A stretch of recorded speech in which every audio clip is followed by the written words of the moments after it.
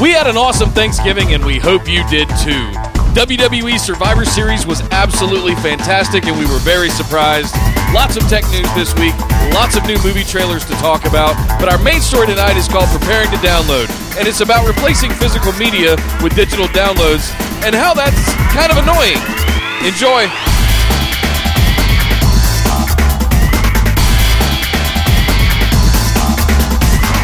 Welcome back to the Concession Stand, episode number 13. I am your host, Nick Howell. With me, as always, Mr. Andy Nelson. How you doing, sir? I am doing great, and here we go. The final Stone Cold Salute of November. I said, give me a hell yeah. Delicious. Yes, indeed. We just got done with some pretty awesome holidays. Yours much more awesome than mine. Well, go ahead. Tell me about your trip. Yes, as if you guys have been listening, Nick went on a epic vacation that is long overdue. Spent 10 days on the road with the girlfriend. We went to Turks and Caicos for a week. We went to see my family for Thanksgiving. We went to see her family for Thanksgiving. And I came back and it was just, oh God, I'm back in my apartment alone in Los Angeles. I don't want to be here.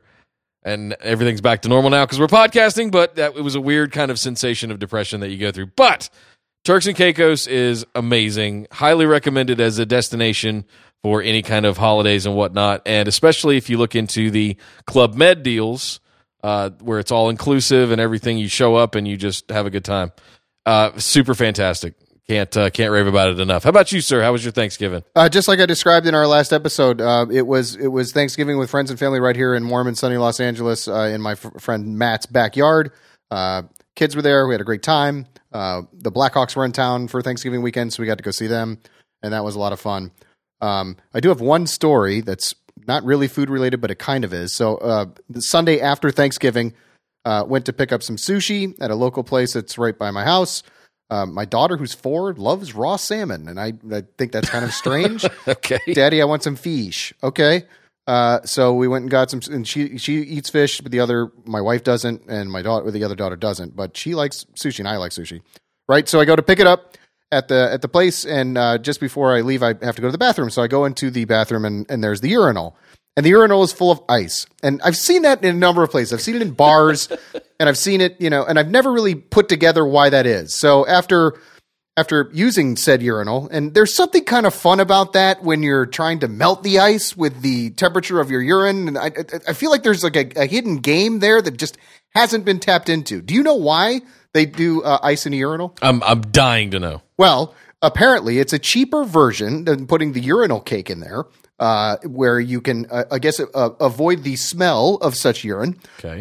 And by melting the ice, you are actually diluting the urine and then taking the smell away. So there is your fun fact. If you've ever wondered why there is a bunch of ice in a urinal, if you go into a bar or a restaurant, or maybe you could even do it in your own home, that's why. And I had to go to the Google machine to find that out. So that was my epiphany over Thanksgiving. So there you go. That was how you. So I asked you how your Thanksgiving was, and you told me about eating raw fish and pissing in ice. I told you about the fun story of turkey and family, and we actually had a piñata in my buddy's backyard that was larger. There you go. Larger than my 4-year-old daughter. You've seen some pictures of that. That was quite an event. But the thing, for some reason, that stuck in my mind was, why the hell is there a bunch of ice in the urinal? Did the ice machine overflow? And we got to figure out somewhere to put it. It can't go in people's drinks. Let's throw it in the urinal. I always wondered why that was. And I guess I never really cared enough to find out. But this weekend, damn it, I wanted to know. And so now I know. Now you know. Our listeners who may not have known now know. So if I've educated you in any way, I feel like I've done a good service. Well, it's all fun and games until the ice concaves a certain way and it shoots your pee back at you. That didn't happen. When thermodynamics comes into play, it's yay physics. Well, I was going with the science of it, and you just took it to a whole nother level. That has never happened to me. I promise. I have no experience with that whatsoever. Bullshit. Listen, apart from some amazing eating and some awesome football that took place last weekend, we had Survivor Series on Sunday. We did. So let's take a second and break that down. Break it down.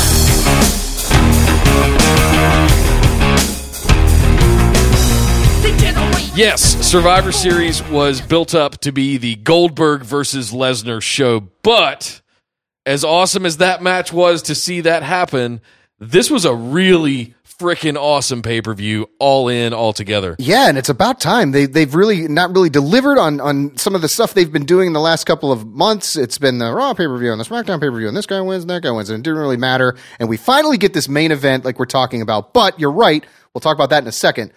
I think the 5-on-5 Raw versus SmackDown old Survivor Series style match, and you and I actually watched that last night because you didn't have access to it, right? In the islands, yeah. where you had to just sit on the you had to sit on the beach and drink beer at the Club Med the whole time. You couldn't watch Survivor Series, so you and I got to watch it together last night, and I just kept my mouth shut and just let you watch it. Tell me what you thought. I think that might be one of the best wrestling matches I've ever seen. Wow. Ever. Okay. I think it was. I thought last year's Survivor Series with Ziggler pulling off the near upset. And he got down to like it was 3-on-1 or something like that, and he just pinned 2 additional guys. I can't remember how it ended, but I think he ended up pulling it off.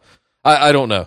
My point is that having those 10 superstars, arguably the 10 most prolific people in wrestling today, all in the ring at the same time, all working as teams together at the same time, was probably one of the most enjoyable, acrobatic mat wrestling experiences I think I've ever seen.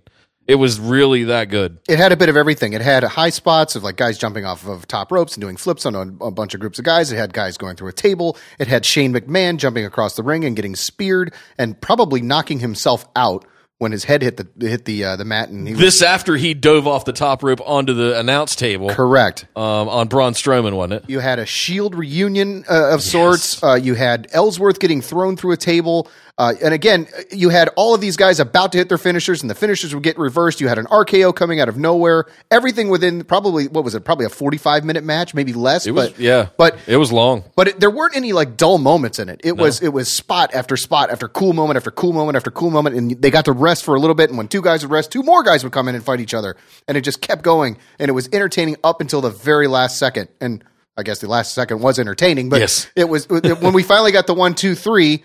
It was like when you saw Mad Max and that movie ended and you're just like, because like that movie just kicks you in the nuts the entire time you're watching. It was the same thing with this match, and I was thrilled at what we got to see. I remember having 3 or 4 just holy shit moments in that match. And you're lucky to get 1, but you get 3 or 4, like you said, and man, it was just great. The last thing I'll say about the 5-on-5 is just they have got to stop trying to push Roman Reigns over. It's done. Move on. He's not going to get there ever. He's not good on the mic. He looks like a doofus when he's trying to talk.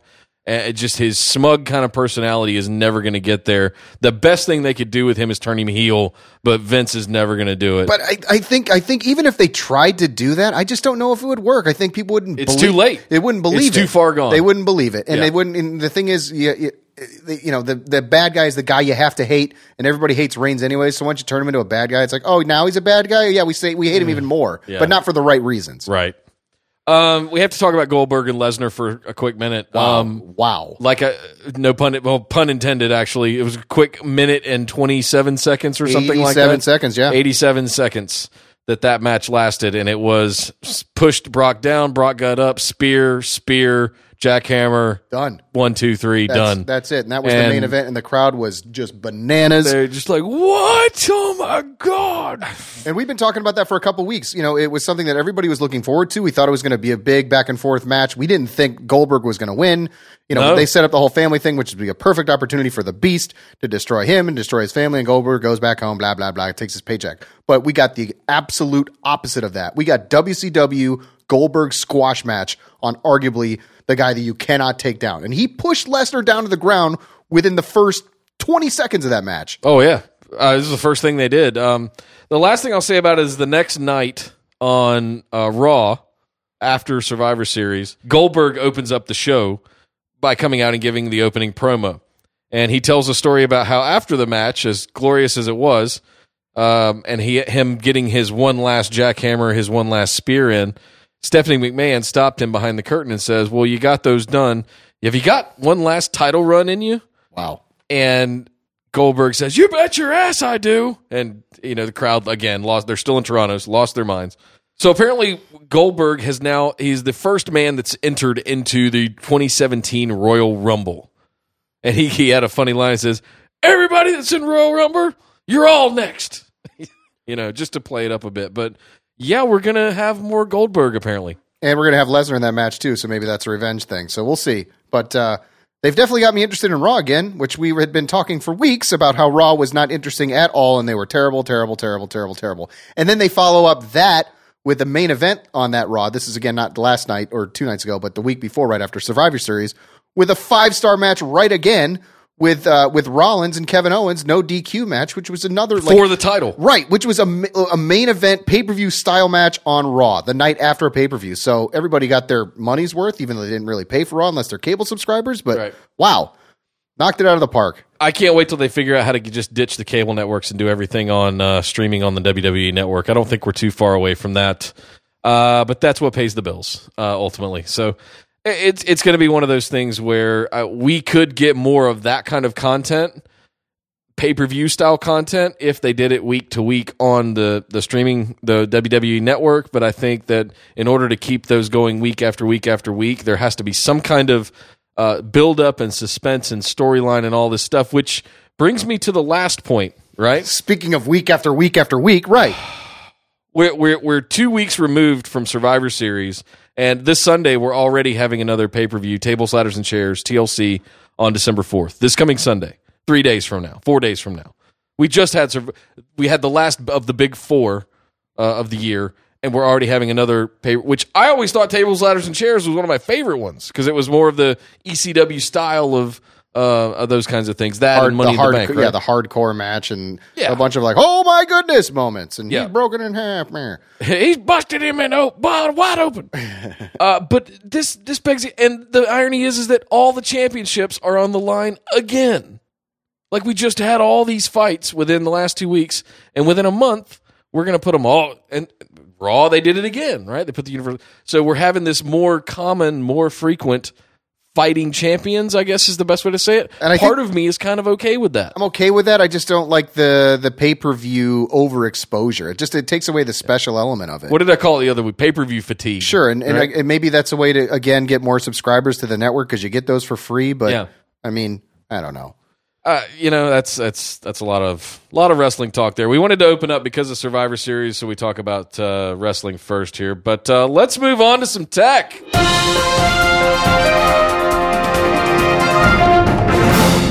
So DirecTV was bought by AT&T a couple of years ago, and now recently they've had the big merger with the Time Warner content. So here's the thing. AT&T is now trying to get into the streaming cord-cutting game using their DirecTV brand, which I think is rather interesting. So they are offering a streaming DirecTV called DirecTV Now, which launched today. They announced it, I think, last week that it was coming, and then they had a big press conference about it. Here's the basics. You can stream DirecTV. They have 4 tiers of price packages that, the more, just like their satellite service, you get certain channels and you pay this much. And then you get some more channels and you get this much, blah, blah, blah, blah, blah, right? Here's the thing. For $35, you get 100 channels, many of them which you would want, and it's just a streaming service. You don't have to have satellite. You don't have to have this. The catch is it doesn't have DVR functionality. They say that's coming in 2017. You can only stream to 2 devices. So why does that matter? I don't know, but the PlayStation View, this is a direct competition with PlayStation View and Sling TV. But you've got the DirecTV brand behind it, and you've got all these television networks and everything. Everybody's signing up.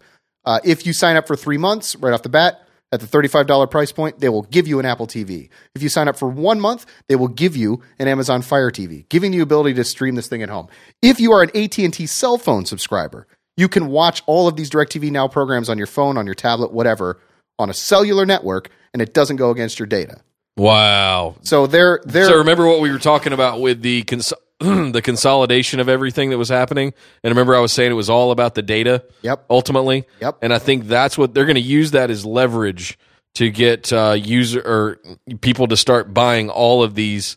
So you're going to have your cell phone, your television, and your internet service all with the same company now. And AT&T is a perfect company to do that with whether or not you go with streaming or if you go with the satellite service. They've got the gigabit internet service, which it doesn't exist here in LA, but I think you told me your parents just signed up for something like that. It's rolling out across the East Coast. I think it'll probably be nationwide by the end of next year, by this time next year. But for me, this is, and I've been talking about, I should cut the cord, but I like DirecTV and I like DirecTV. Like, this is basically what I've been waiting for. Yeah. It has all the channels I want. Well, it might not have Disney Junior. It's got Disney Junior. It might not have Cartoon Network. It's got Cartoon Network. Here's what it doesn't have. It doesn't have CBS, which means it doesn't have Showtime. But guess what? If you have an over-the-air antenna, HD antenna, for $35 or whatever it costs you to buy one of those, you got CBS. Yep. The caveat is, again, you can't DVR like for me, if I go from being a DirecTV satellite subscriber to being a streaming subscriber, number one, I'm going to save about $100 a month. That's $1,200 a year. That's a lot of money. Mm-hmm. Then the other thing becomes, well, do I need to have a strong internet connection to do that? Probably. But if you're already paying for internet, why do you need to be spending an extra $100 to have satellite service if you can just get the same exact programming? And yes, you can't pause it, and yes, you can't rewind it. But who cares? Who cares? So I'm assuming to me, this is a no-brainer. Talk me out of this if you can. I'm going to try. And I think I started to at the hockey game earlier. So I would say to anybody that, first of all, the thing I want to address is this is going to probably be delivered in an app on the Apple TV and your phones, much like the Sunday Ticket news services. Fine. Cool. You open up the DirecTV Now app and you have a listing of channels and programs or whatever, right? The second thing that I'll say is, I would challenge anybody that's considering this, including yourself, to go and look at the actual shows that you watch. Forget the channels. It is hard. I get it. I understand. We are so programmed to live and die by channels and numbers, when the reality is what we want is the content, the show itself, regardless of what channel it's on. So I would challenge you to go look through your DVR recording schedule at the individual shows themselves that you care about, and I would bet you that 90 to 95% of them are on Hulu already. Okay. And that's $11.99 a month. Which I already get. And it's streaming, and I can't remember the last time I gave two shits about DVR. It was at least 3 to 4 years ago, because everything that I watch is instantly available on Hulu via streaming. And if it's not, I don't care enough about it, right? And if I like Deadliest Catch might be the one exception to all of that I said, and I buy that on the iTunes store every year for $29, whatever it is for the season, for $30. That's it. Everything else is available via streaming at this point. You can make some arguments for live sports. I get that. But I already get that separately. But you get through the MLB network, you get the NHL network, you get Sunday Ticket for NFL. All those individual things are out there. So I would challenge you to, and the listeners, to do the due diligence and see. I bet you could cover almost all of your bases, if not all of your bases, just by doing a $12 Hulu subscription and get the exact same thing you are after. Well, speaking of streaming content, Netflix dropped a pretty big bombshell today. Boom. They are now finally going to allow offline downloading. Yes! So this is a big deal for those of us that kind of live in airplanes a lot and want travel a lot and are not always connected, but they're going to start it with the original programming starting today. So already available are their shows like House of Cards, Orange is the New Black, The Crown, Narcos, etc. Stranger Things. Stranger Things is probably the biggest one on that list. So yeah, you'll be able to download this now, and they're saying more and more will be opened. I'm assuming there's licensing rights and stuff they have to deal with for all that kinds of stuff, but that's a pretty big one. I mean, we've been begging for that one for years now. Yeah. I can't remember a bigger thing that people have asked Netflix for than offline downloading. Amazon has been doing it for a while, and I was surprised that Netflix hadn't been, and now they've just jumped on board with their stuff too. So it's just keeping up with the Joneses, as they say. Yeah. Speaking of the other providers, Google apparently wants to play in the brick and mortar marketplace. Oh. That's an interesting one. So all of a sudden now Google is showing up in Best Buy stores. Is that what it is? Oh, yeah. I did read that. So, when you go into a Best Buy, there's like the Microsoft section, and there's the Samsung section, and there's the Apple section, and then there's like a dude that's like in charge of each of those little areas in like the computer tech area. So now there's a Google one. So Google guy is going to be in there and be like, hey, guess what? Get a what? Chromebooks and Pixels? Pixels? And that Home Assistant? I don't know. We'll see how that plays. That seems rather backwards to the way things that Google's always done it, and B, the trend of having things go away from the brick and mortars. Yeah, I agree. Speaking of Apple, the saga continues with the battery issues, by the way. Over the course of the holidays, it happened 3 to 4 more times over the last week or so, and where I would be playing on my phone, and it would I'd see 22% and then black, and it would power completely off. And when you try to power it back on, you get the red dead battery warning signal and the little dongle he wants you to plug in. That's thing on your screen. You know exactly what I'm talking about if you're an iPhone person. Yep. So I saw it do it at 14%. I saw it do it at 22%. So this is, I don't know what's wrong. And there's some articles that have come out that says there's a lot of people having this problem with iOS 10.1.1, the latest version that's out there. I've tried forcing reset updates, just completely wiping the phone, still having the exact same issue. So I'm convinced at this point it's nothing to do with the hardware and it's everything to do with the version of iOS. Right. It's nothing to do with your individual phone if there's other people having the exact same problem is what you're saying. Correct. Exactly. So I don't think there's anything faulty. Like I said a few weeks ago, it all started happening all out of the blue. Now, my phone's been working fine for the last 2 years, and then this update gets pushed and all hell breaks loose. So we'll stay abreast of that and keep you posted. But apparently Apple says they're willing to replace batteries in the iPhone 6S within a tiny, small, marginal serial number range. Whatever. Just take your phone to the store, make an appointment. I've got an appointment for Friday, I think, of this week too.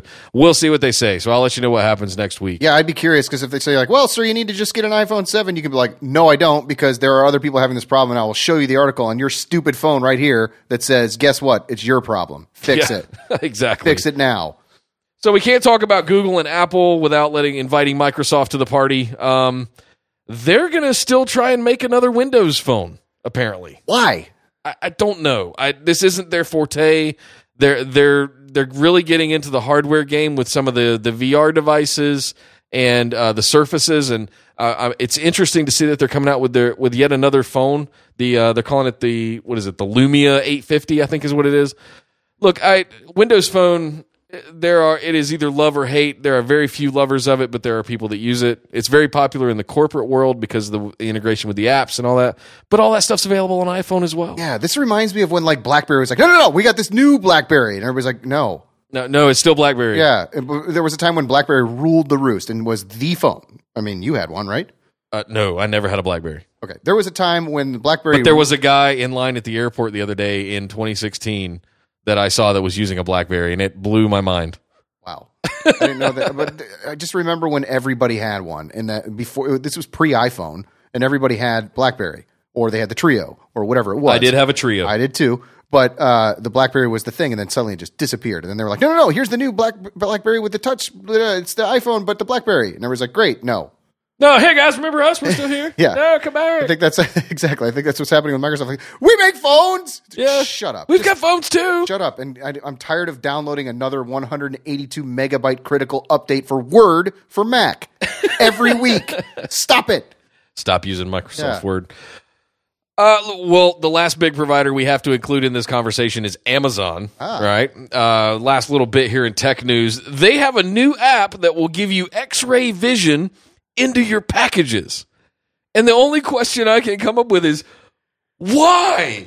Why would anybody want this? And I think you said something, it was about being able to see whether it was a Christmas gift so you didn't open it. Or to me, that's like the application I would use it for. So right now we're in Christmas shopping season. We don't go to the store because you're not going to find the toy that you want because they're all gone. Right? So what do? You just order everything on Amazon, but then 6 or 7 Amazon boxes show up at the house on the same day, but you want to make sure that you don't open the box that has the present for the kids that you don't want them to see. So for me, X-Ray Vision app would be a perfect thing to use.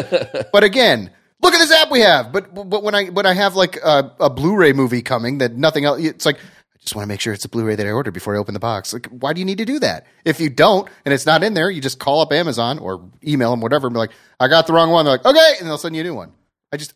It's cool, but I don't see multiple reasons to have it. I completely agree. It seems stupid to me, but I saw something. Amazon's dropping a new thing. Amazon restaurants. To me, Amazon does a lot of fishing. They throw a lot of bait out there and see who bites, and they just trash it if they don't. They fail fast, and By the I way, appreciate that. I'm sure Amazon fishing exists somewhere. Somewhere. All right, well, enough about that tech news gobbly goobly dook. Let's talk about some TV and movies.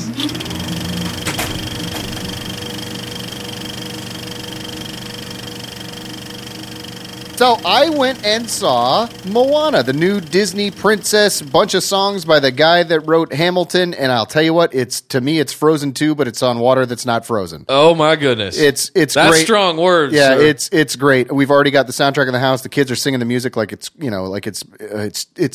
honestly it's like living Frozen all over again. Hang on, let me load my revolver real quick. No. I mean, I got two little girls, and the princess character in this movie is a very strong female character, and if they look up to her and look up to what she's trying to do and how she, perseveres, I get it. I'm all for it. And I'll tell you what, The Rock, who plays Maui in the movie, is fantastic, and the guy can sing.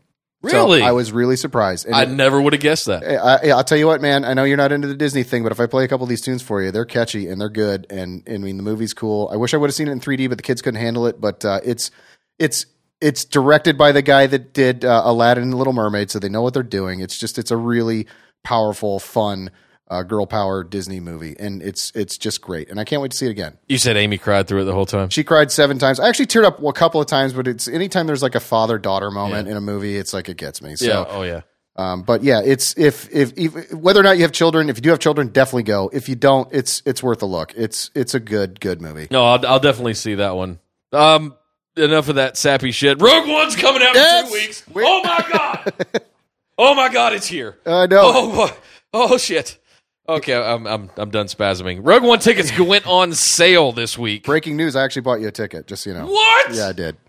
So here's the deal. We have tickets. I have 4 tickets, me, you, Brad, and my wife, for December 16th, the night it comes out, at the ArcLight in Culver City. I won't tell you what time because I don't want people to ambush us there. But we have tickets for that. I may be working that day, so I might not get to go, but you still have a ticket. So Horse shit. I'm not going without you. here's the deal. This is the second highest grossing pre-order of sales of any movie ever. Second, of course, to only The Force Awakens last year. It is tracking to make $130 million in its opening weekend. I think it will shatter that. It'll be close. But I think we're going to see in excess of 150 million, and I think if it exceeds expectations, let's talk about opening weekend. That's what I think it could see 150 opening weekend.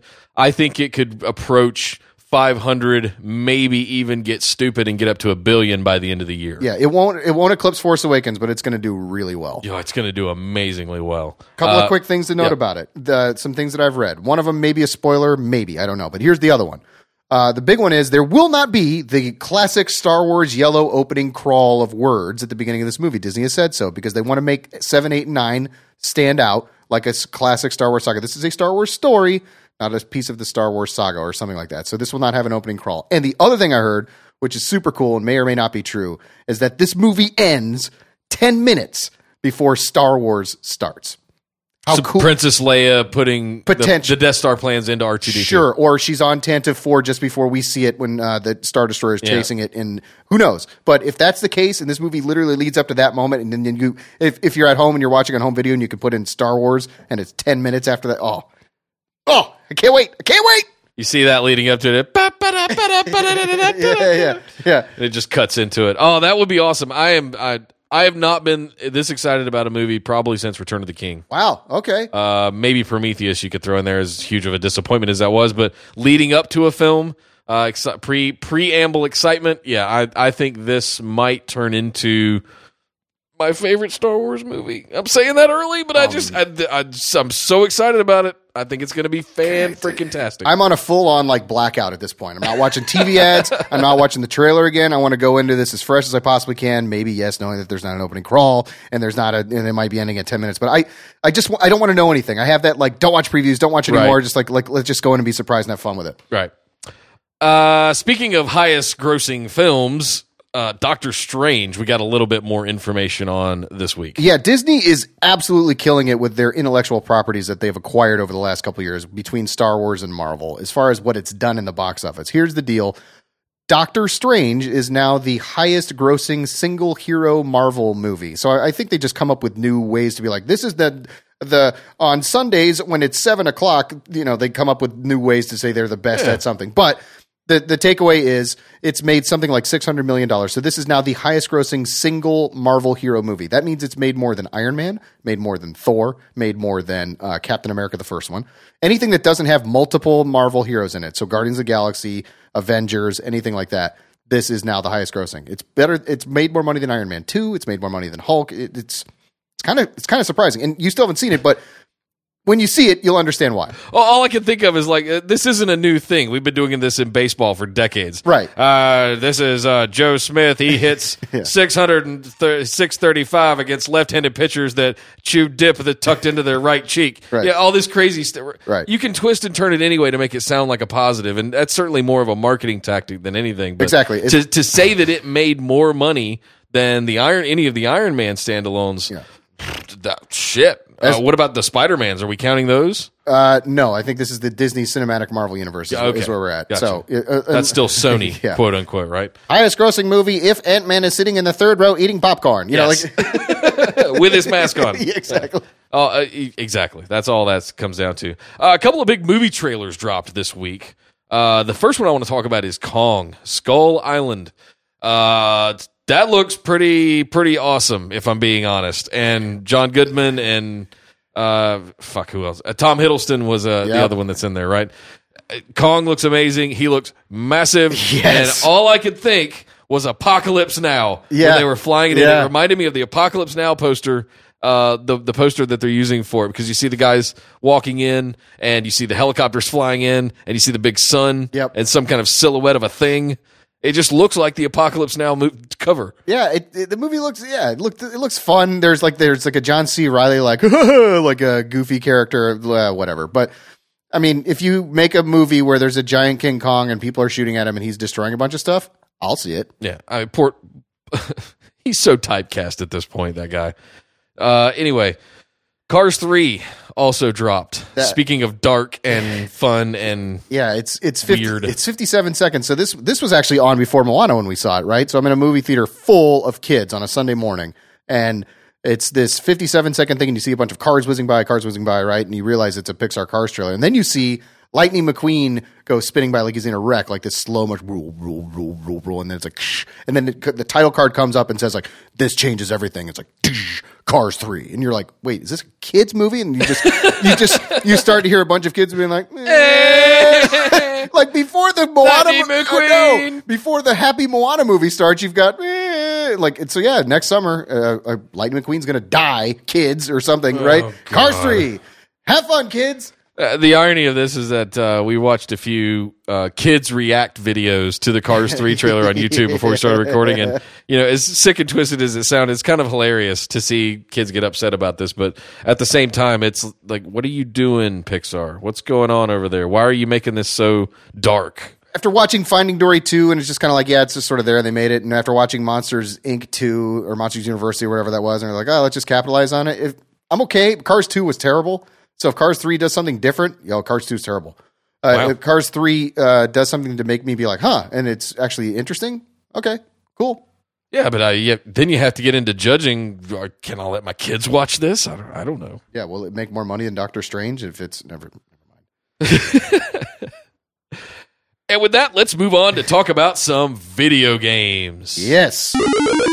Well, we can't talk about video games in this episode, considering the date, without talking about Black Friday and what happened. So I know that I went out and I bought, I think, at least 3 or 4 new games, including the Skyrim remastering, Battlefield 1, Titanfall 2. All of these were on sale for like $25-$30 compared to their normal $60 price. I've gotten Skyrim, but the other ones are going to trickle in. But there was some interesting information that... The one thing I want to comment on first, before we get into that data point, you're going to throw some numbers out for the listeners about sales numbers and stuff, but there's a point that I want to rant about for a second. It's not Black Friday anymore. No. It's not. A few years ago, they started doing like Thursday, we're going to open on Thanksgiving Day at 6 p.m. And then Best Buy was like, fuck you, we're going to open at 5 p.m. And then we're going to do Black Friday all month. Yeah. The car dealerships, it's got to stop. And then, by the time we get to Monday, now it's Cyber Monday, and we're going to do early Cyber Monday deals on Sunday. And no, our Cyber Monday's going to run all week. Like, right. Like today is Wednesday, and I was still getting like, take advantage of these Cyber Monday deals. It's like, well, it's Wednesday. what the fuck is going on? Yeah. I don't understand. Yeah, I don't either. It's supposed to be one day. It's in the rules. Yeah. Like, I don't get it. What's happening? The rules have changed. So, and I think that it directly affects the numbers that you're about to share, because now they get to tout, our quote unquote Black Friday numbers. It's not your Black Friday numbers. It's like touting an opening weekend that started on Tuesday. Exactly. And it fucking pisses me off, and I'm tired of this shit. Well, if this won't piss you off if you're a retailer, because this year, Black Friday became the first day in retail history to drive over $1 billion in mobile revenue. Mobile revenue, What's meaning mobile? everything's that were bought on a phone or a tablet. Yeah. $1.2 billion, according to an Adobe report of online sales. So overall, online sales brought in a record $3.34 billion and a whopping $5.27 billion when you include Thanksgiving Day. Now, you're talking about extending that Black Friday to Thanksgiving Day. But Black Friday, $1.2 billion worth of retail. I'm assuming this is in the United States. Bought on your phone? Bought on your tablet? Why go to the store anymore? For the $400 TV that you might get trampled over? Forget it. I saw people fighting over bales of toilet paper. There are literally videos on YouTube from Black Friday of this year of people in a Walmart mauling and trampling each other for big packs of rolls of toilet paper. I don't get it. I haven't done Black Friday shopping in 10 years. And I spent 3 solid days on Amazon and Target and Walmart.com and all those sites looking at everything and adding stuff to carts, and then finally closed it all out at the end of the day on Friday. But I wouldn't dare go near a store. I'm loath to leave the house on Friday. Sure. Just to be involved in any of that shit. Not to mention you could barely move from the meal you had the day before. Oh, God. But there must be some sort of like rush that people get out of that. And I don't understand it. And if you understand it, listeners, please fill me in, because I just don't get it. Yeah. No, it's a complete mystery to me. I'll never understand the anomaly that is Black Friday. But we took advantage of a lot of great sales. Yeah. And we had a lot of good video games. I haven't played Destiny in about a month. Yeah. That's an interesting twist. I have been playing Watch Dogs 2, however. Interesting. So I will say this: you'll love this game or you'll hate this game. If you love open world kind of Grand Theft Auto games where everything is kind of out there, there's a lot of automation, there's people walking around. It is a living, breathing ecosystem within itself. You're going to love this, because not only it's a more mature Grand Theft Auto, what I'll call it. There's not a lot of just random going around and killing. There's not a lot of the like prostitute and drug references that you get in Grand Theft Auto. But so it's a more mature kind of version of that open world style. Also, it's chock full of main story missions and side missions, arguably more than you can do in what was in Grand Theft Auto. The difference is that instead of robbing and killing and heists and all of that stuff, you're doing what's like white hat hacking sort of stuff, where you're going after. It's very based on the Mr. Robot and Fight Club and Anonymous and those kind of undertones that live within that kind of hacker community. But you're a hacker in a group, and you're going around trying to take down these corporations that are stealing and selling all of your data, your personalized stuff, right? So that's really what it's about, and I can't recommend it enough. 5 stars from me. I absolutely love it. I've played it for almost 2 days straight and have just had an absolute blast, lost myself in that world. Yeah, I'll have to give it a look. Here's the thing. I played Watch Dogs 1 for about a half an hour. There was that opening scene where you're in like a baseball stadium and you have to sneak out, and that was really cool. And then I got in a car and just kept driving around in circles. I couldn't figure anything out. I was like, forget this game. Yeah. Oh, I'm going to run around and like hurt people with my phone. Good job. No, you do have machine guns. You can hurt people. Okay. And if you're familiar with Grand Theft Auto, you're familiar with like opening up and setting waypoints, and it tells you which direction to go and all that. So there is a little bit of a learning curve to get into it there, but yeah, give it a shot because it's really worth it. So you don't run around texting people to death? You don't text people to death. Okay. No. Here's the thing. So we got a bunch of video games this week, right? And I had a couple of minutes on Wednesday. I worked a ton leading up to Thanksgiving. And so I had this big stack of games of all the stuff that I've gotten recently, and I'm like, okay, I want to open up Battlefield 1. And now, okay, I got to wait and download 40 gigs of a file while the disk installs. All right, well, I guess while I do that, I'll try to play Halo 5. I haven't touched that one yet in a year. Let's put that in. 90 gigs. 90 gigs. This really grinds my gears. So this is the thing we want to talk about this week. What is going on? I mean, what is the deal with the what's the deal with the crazy downloads when you buy a game? We've talked about this over the last few weeks, but not passively and intermittently, right. As almost like a nuisance kind of thing. But I really wanted to dig into this one because it's come to a point where, last week 2 weeks ago we talked about physical media being replaced potentially with flash drives instead of CDs, and how much the expensives and all that would be different. We talked about Jared, our friend, Drunkaholic, going out and buying Overwatch and coming home and not being able to play because he still had to download 26 gigs of data, even though he had the disc from the store that he bought, which holds 47 gigs of information on a Blu-ray disc. So. What is the actual WTAF? What the actual fuck is the point of having a disc anymore if everything you do, if you can't put the disc in and play it, even if you don't want the updated material, the game won't let you play it because it kills all the network stuff. It says you have to do the update before you can launch it, yada, yada, yada. So the PlayStation or the Xbox is repressing you from being able to actually start the game because you don't have the latest version. Somehow it knows what that is. 2, you've just gone out and bought a $60 game that is completely fucking useless. Completely useless if you don't have an internet connection, if you're not logging into their servers, if you're not letting them collect all of your gameplay data so that they can do whatever analytics they want to on. And some of that's good stuff, but a lot of it is just more marketing stuff that they can pat each other on the back with internally because that's what marketing does. To me, this directly affects gameplay. This directly, if the four of us want to do something together, we have to wait for everybody to get the latest update and download it. And not everybody has 300 meg internet like we do. It might take us 15 minutes. It could take them an entire night, overnight. Yeah. I think this has a direct negative effect on gameplay. The ability to take a game disc over to your buddy's house and put it in and start playing, like the old days. We used to take our Nintendo cartridges around and, hey, I'll bring my games over and we can play on your system. Yeah. Those days are gone. And it really didn't start until about PS3, I think. Yeah. Even at that time, you could go buy a disc and take it over to a buddy's house and play it. Yeah, Xbox 360 was the same way. Yeah. I think the disc-based thing at this point has created the illusion or tries to create the illusion that we used to have of go to the store, buy the game, take it home, put it in console, start playing. Yes. It doesn't exist. Now, you, on the other hand, do not buy physical discs. Nope. You know when you're going to buy a game, you have to download it. Do you know why? That's a part of the process. I know why you don't buy physical discs. But what I'm saying is when you want to play a game, you click on that game on the screen without buying the disc, you wait to download it. Mm-hmm.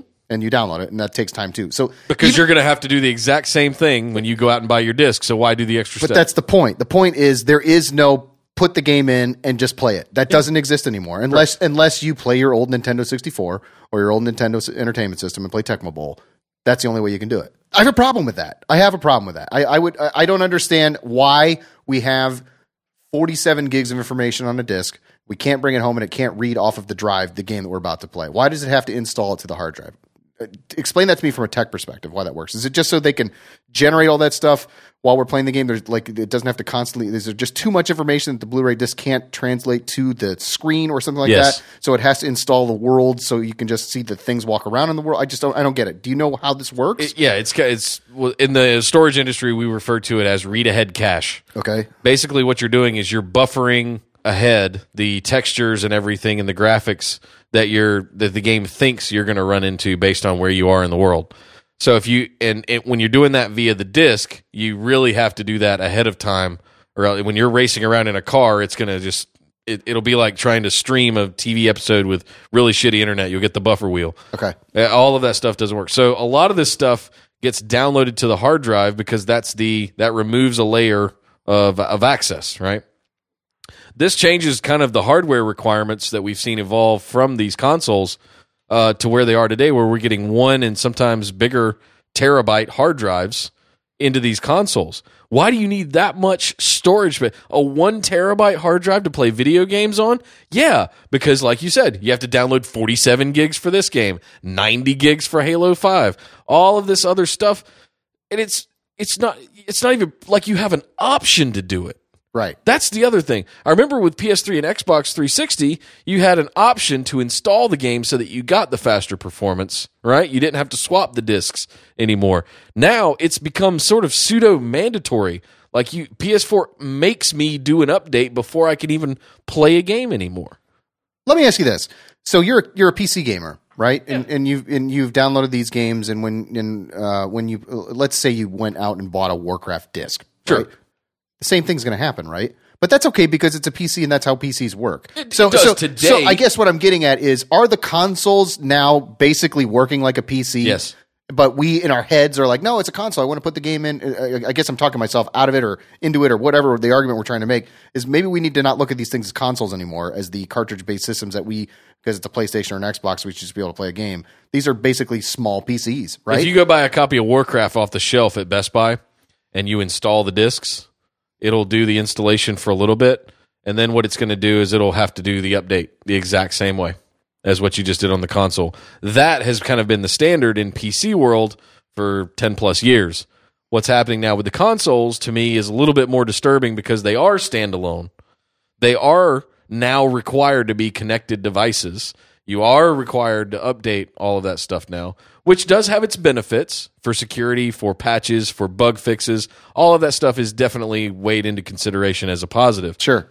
But my ability, even if I want to give the finger to the bugs and, tempt fate, I should still be able to play your game out of the box on a disc without having to be plugged into the internet. Right, and without having to then take all the information on said disc, put it on the hard drive of your console to play it. That's neither here nor there, in my opinion.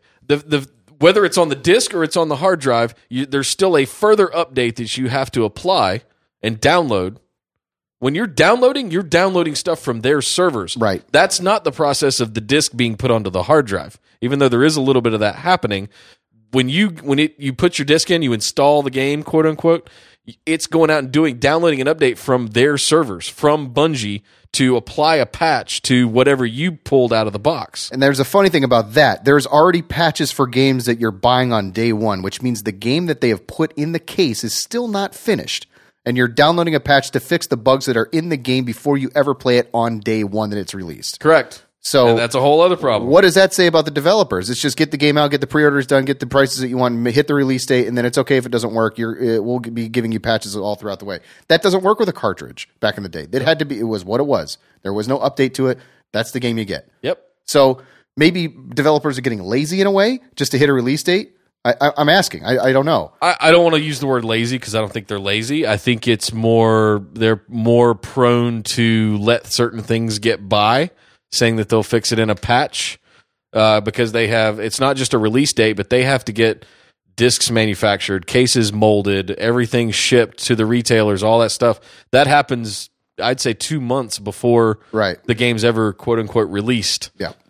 So that by the time that gives them 2 months to fix any known issues, so that when Andy Nelson brings a copy of Skyrim home, he puts it in his thing, it's going to do whatever it needs to install the game, and then it's also going to force download an update saying that it's needed to be played. So my problem is the known issue thing. The known issue thing should already be done before the game hits alpha, is what I'm saying, before it gets shipped, period. And the fix should be like, oh, you know what? That one guy, there's a wall you can walk through. We'll fix that. Not like a major patch that you get on day one. Right. You shouldn't be downloading 20 gigs. Right. Like Overwatch. That should just not be happening. So I guess what this ultimately brings me to is let's have this conversation. Is physical media done? Like we've pretty much gotten rid of it with films. We've pretty much gotten rid of it with TV shows. I don't know if I have a device. I had to dig in a box. I'm pointing to it over here. Nobody can see it, but I had to dig my CD player out so that I could pull pictures off of a CD that we brought back from our vacation from the pro photographers there. I don't have anything that natively has a CD drive anymore, right? Or a Blu-ray drive, other than my consoles. Yep. Is physical media done? And if so, is If not, is at least discs done? Are we down to flash drives now? Yeah, but I mean, do we even need those? Oh, I guess we need those. But I think physical media is done. But I think there's people like me, and I think there's people like the people that still buy vinyl records and still buy Blu-rays, and there's just something about going to that sort of sense of going to the record store, going to the store, and getting that thing and looking at the cover, and then bringing it home and reading the liner notes or the insides of the game or whatever that would be, right? That I think there's a generation of people, and I might be at the tail end of that, of people that are used to that. My children will have zero concept of that. Yes, we have a couple of DVDs lying around, but we don't go to Best Buy and they go rummaging around the movies and the cartoons and all that sort of stuff. No, we're at home and they're on the iPad and they're like, I want that. And they hit a button and they have it. They go to the Apple TV and they hit that. I want to watch that show. You know what I mean? So maybe you're right. I think physical media is done, but I think the problem is, again, people like me are still latching onto that sort of idea of that's how it used to be. So it's a kind of a novelty, days of yore kind of. It's not letting go of the past. Maybe Yeah. I'm just from my own personal experience, and we disagree on the whole buyback of games and making money and getting your games for cheaper. Blah, Well, you blah. brought up something earlier blah. about I'd only do digital downloads. The reason I do that is because I know that those titles don't cross over to the next generation of platforms. Right. And to me, if I'm going to invest and buy a game, I'm going to own that game. Yeah. Right, wrong, or indifferent. And I don't know if I don't really have an interest in kind of shuttling games back and forth to a place. So speaking of getting rid of physical media and that concept altogether, I mean, GameStop saw some holiday sales that just the forecasts aren't looking good for these guys. We've talked about them also in the last month. And I think this is a trend. Their numbers were down, and I think we've said it before, but I think it's going the way of Blockbuster. I really do. In a weekend where we saw record-smashing $3 and $5 billion numbers being thrown around for online sales, GameStop saw a decline, and their forecasts for the holidays are, down 5 to 10% from what I'm reading here in the current quarter. Translating into revenue of 3.17 to 3.35. Now, what was being expected was about 3.4 to 3.5 billion for the holiday season from these guys. So if they drop down to 3.1 billion from 3.5, that is a massive, massive deal. Yeah. I mean, you're going to have to start looking at closing some stores. Yeah. At that point. And oh God, I wish these guys the best. They've been a staple in the gaming community for the longest of times. Sure. And I completely agree. I think they're going to go the way of Blockbuster, unfortunately, unless they figure out some trick way to do online purchasing or something, doing codes like Amazon does for digital downloads. Amazon's already got the leg up on them too, because they say, like, fine, you want to do pre-orders at GameStop? Do pre-orders with us. It's 20% cheaper. I mean, It's all money, unfortunately. It is all money, and I think in summation, I think what's happening is like you said, physical media is going away. There is a problem with us still thinking that the consoles are consoles and we can put a game in and play it. They are small PCs, no matter how you cut it. And when they start getting even more powerful, they're going to be more PC based. In fact, the Xbox Scorpio that's coming out next year is going to have the ability to upgrade its processing power and its storage space as you can. Yeah, that's part of the deal with it. Wow. So okay. it's built for the future, and you can constantly upgrade it to make it better. So essentially, it's a PC. Evergreen. Sure, car, it's right? a PC, right? Yeah, so totally. You just swap out the processor and the hard drive, and you got a whole new thing. Well, let me ask you this: you said something about hard drives or flash media. I mean, does it make sense to put a game like a 90? Let's say you have a 90 gig game like Final Fantasy that just came out, right? Yep. Can I just get a 128 meg flash card and put the game on that? Meg, no. Gig, maybe. Well, that's what I meant. Gig, but it would hold all the information that's on that game, and because it's flash memory, would it play it better? I'm asking, and not have a spinning disc, and not having to. I don't understand the process of the mechanics of that kind of thing. But it wouldn't make a big enough difference performance wise for you to notice a difference. Right. One, and two, SSDs are there. There's care and feeding that has to happen to solid state media, including thumb drives, especially when you're dealing with SSD hard drives. There's a lot of write protection and overwrite protection and whatnot that has to go on. There's a lot of cleaning and scrubbing zeroing of blocks, and all of that stuff has to happen on SSDs. And that requires additional software and operating system overhead to kind of take care of all of that stuff. And the consoles don't have that. That's not to say that they won't in the future. That's not to say that they're not capable of having it today.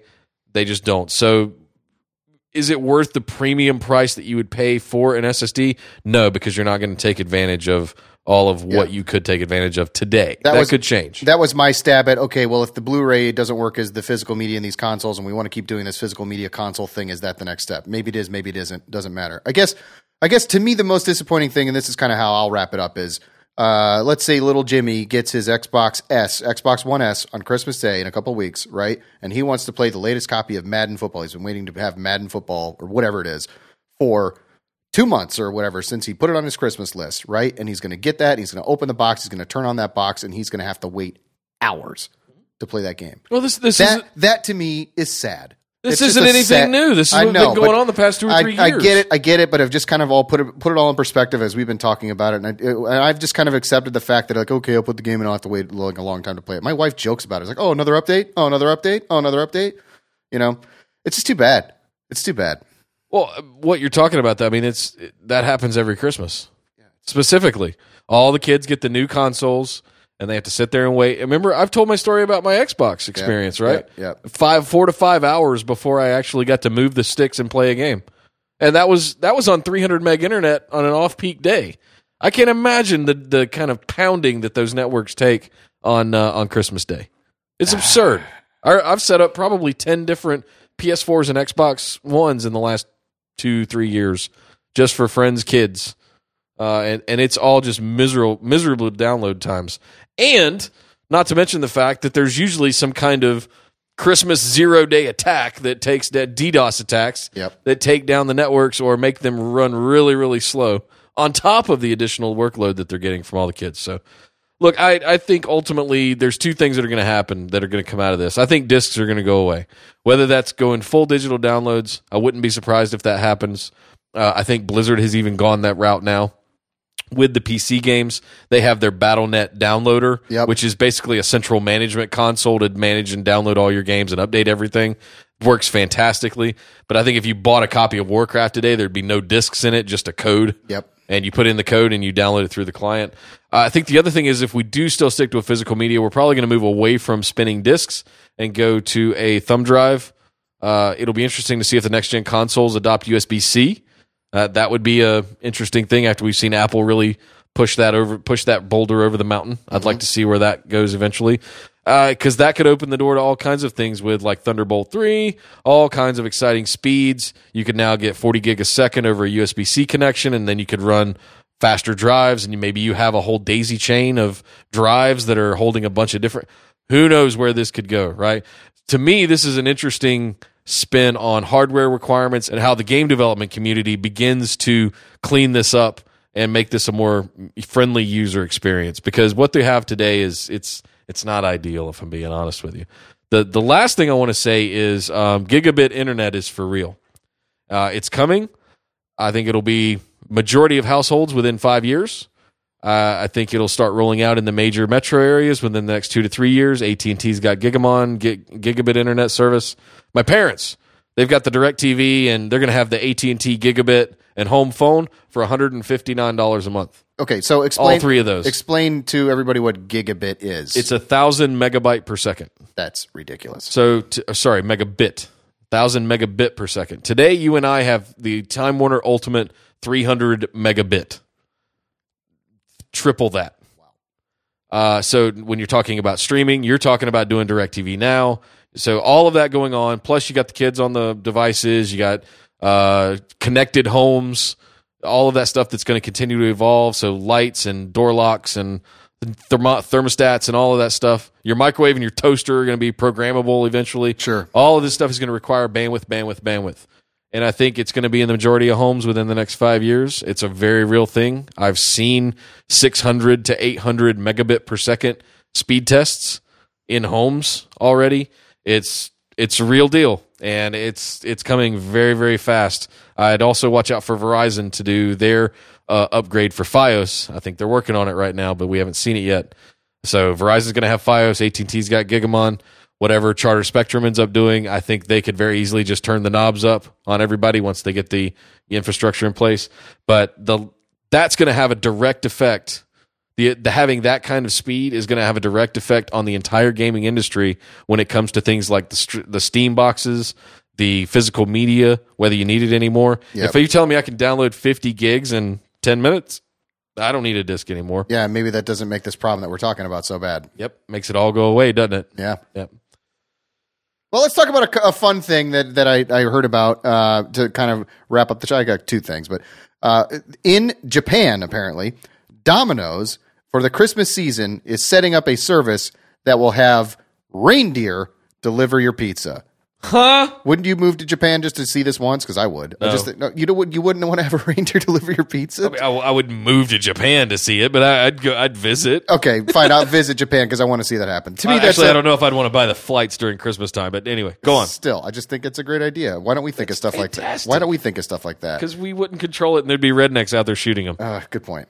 Here's the other fun thing. We were talking about Rogue One earlier, right? So Regal Cinemas, one of the largest chains in the United States, has announced that there will be a special collectible ticket giveaway for Rogue One that will allow 1,000 lucky Star Wars fans who are chosen as the winners to see Rogue One every day the film remains in theaters. It's like a card you get. It's like your Rogue One pass, and you can go as many times as you want.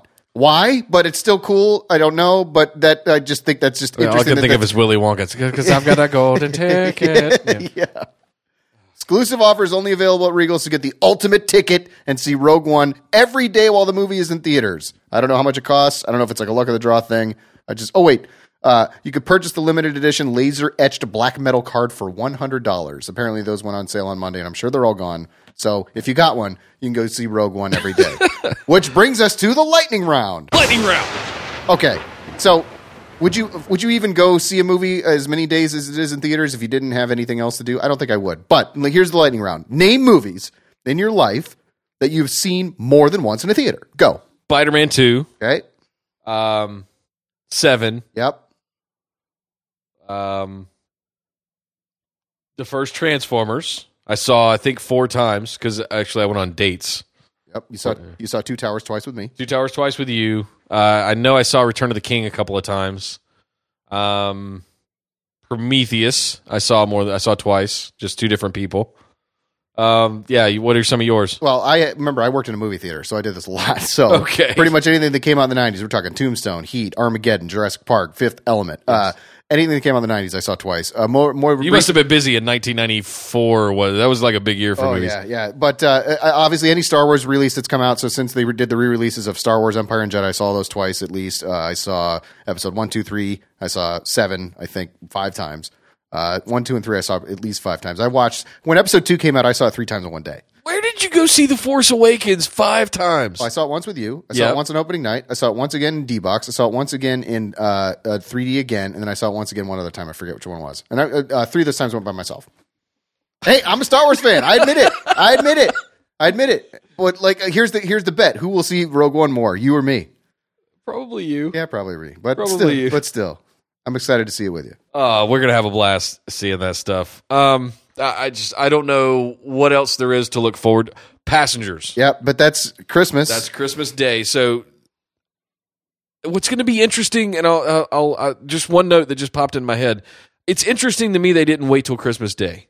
I think it's very strategic and it's very smart. Rogue One? Rogue One. Okay. To drop it on the 16th, 2 weeks before Christmas, because you do have some 3 or 4 pretty big movie titles that are coming out Christmas Day. Sure. You've got the new Why Him with Bryan Cranston and James Franco. It's going to be the big new comedy. Mm-hmm. Yep. Fences, I think, is Christmas Day, isn't it? Fences is Christmas Day. Passengers is Christmas Day. Oh gosh, I'd have to go look them up. By the But way, my point is, none of those are Christmas Day, by the way. They're going to come out on the 23rd, which is the Friday. Christmas is actually on a Sunday. Tuesday at midnight or whatever the hell it is. Sure. Anyway, the point is, I think they're going to. There's 2 things. There's a counterpoint here. Did they do the right thing by releasing it early? Absolutely. Is it going to run its course by the time it gets to Christmas Day, giving way to in the box office positions to the new films of Christmas Day, or where they could have pretty much dominated that for the next month? Which I still think they'll be very, very high up for at least a month. But I just don't know where that strategy comes into play to do it on the 16th.